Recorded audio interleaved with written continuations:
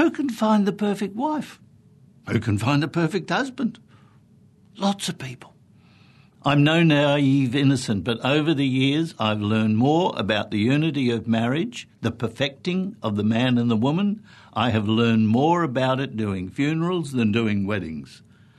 I have seen the oneness attained by two individuals who remain themselves but create something bigger than themselves.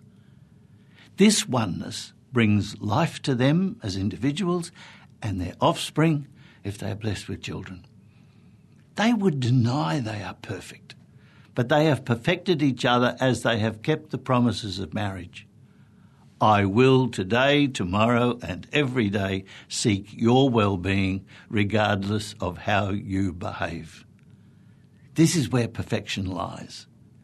They've been like the servant in the parable of the talents who saw the richness God had given that was there within them from the moment they came into existence in their mother's womb, given without charge, and they used it well. They used what they had. The kingdom of heaven is a relationship with the one who gives the talents.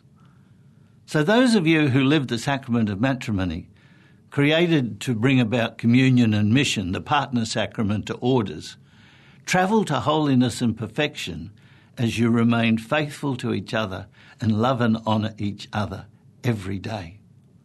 You received without charge, and you give without charge.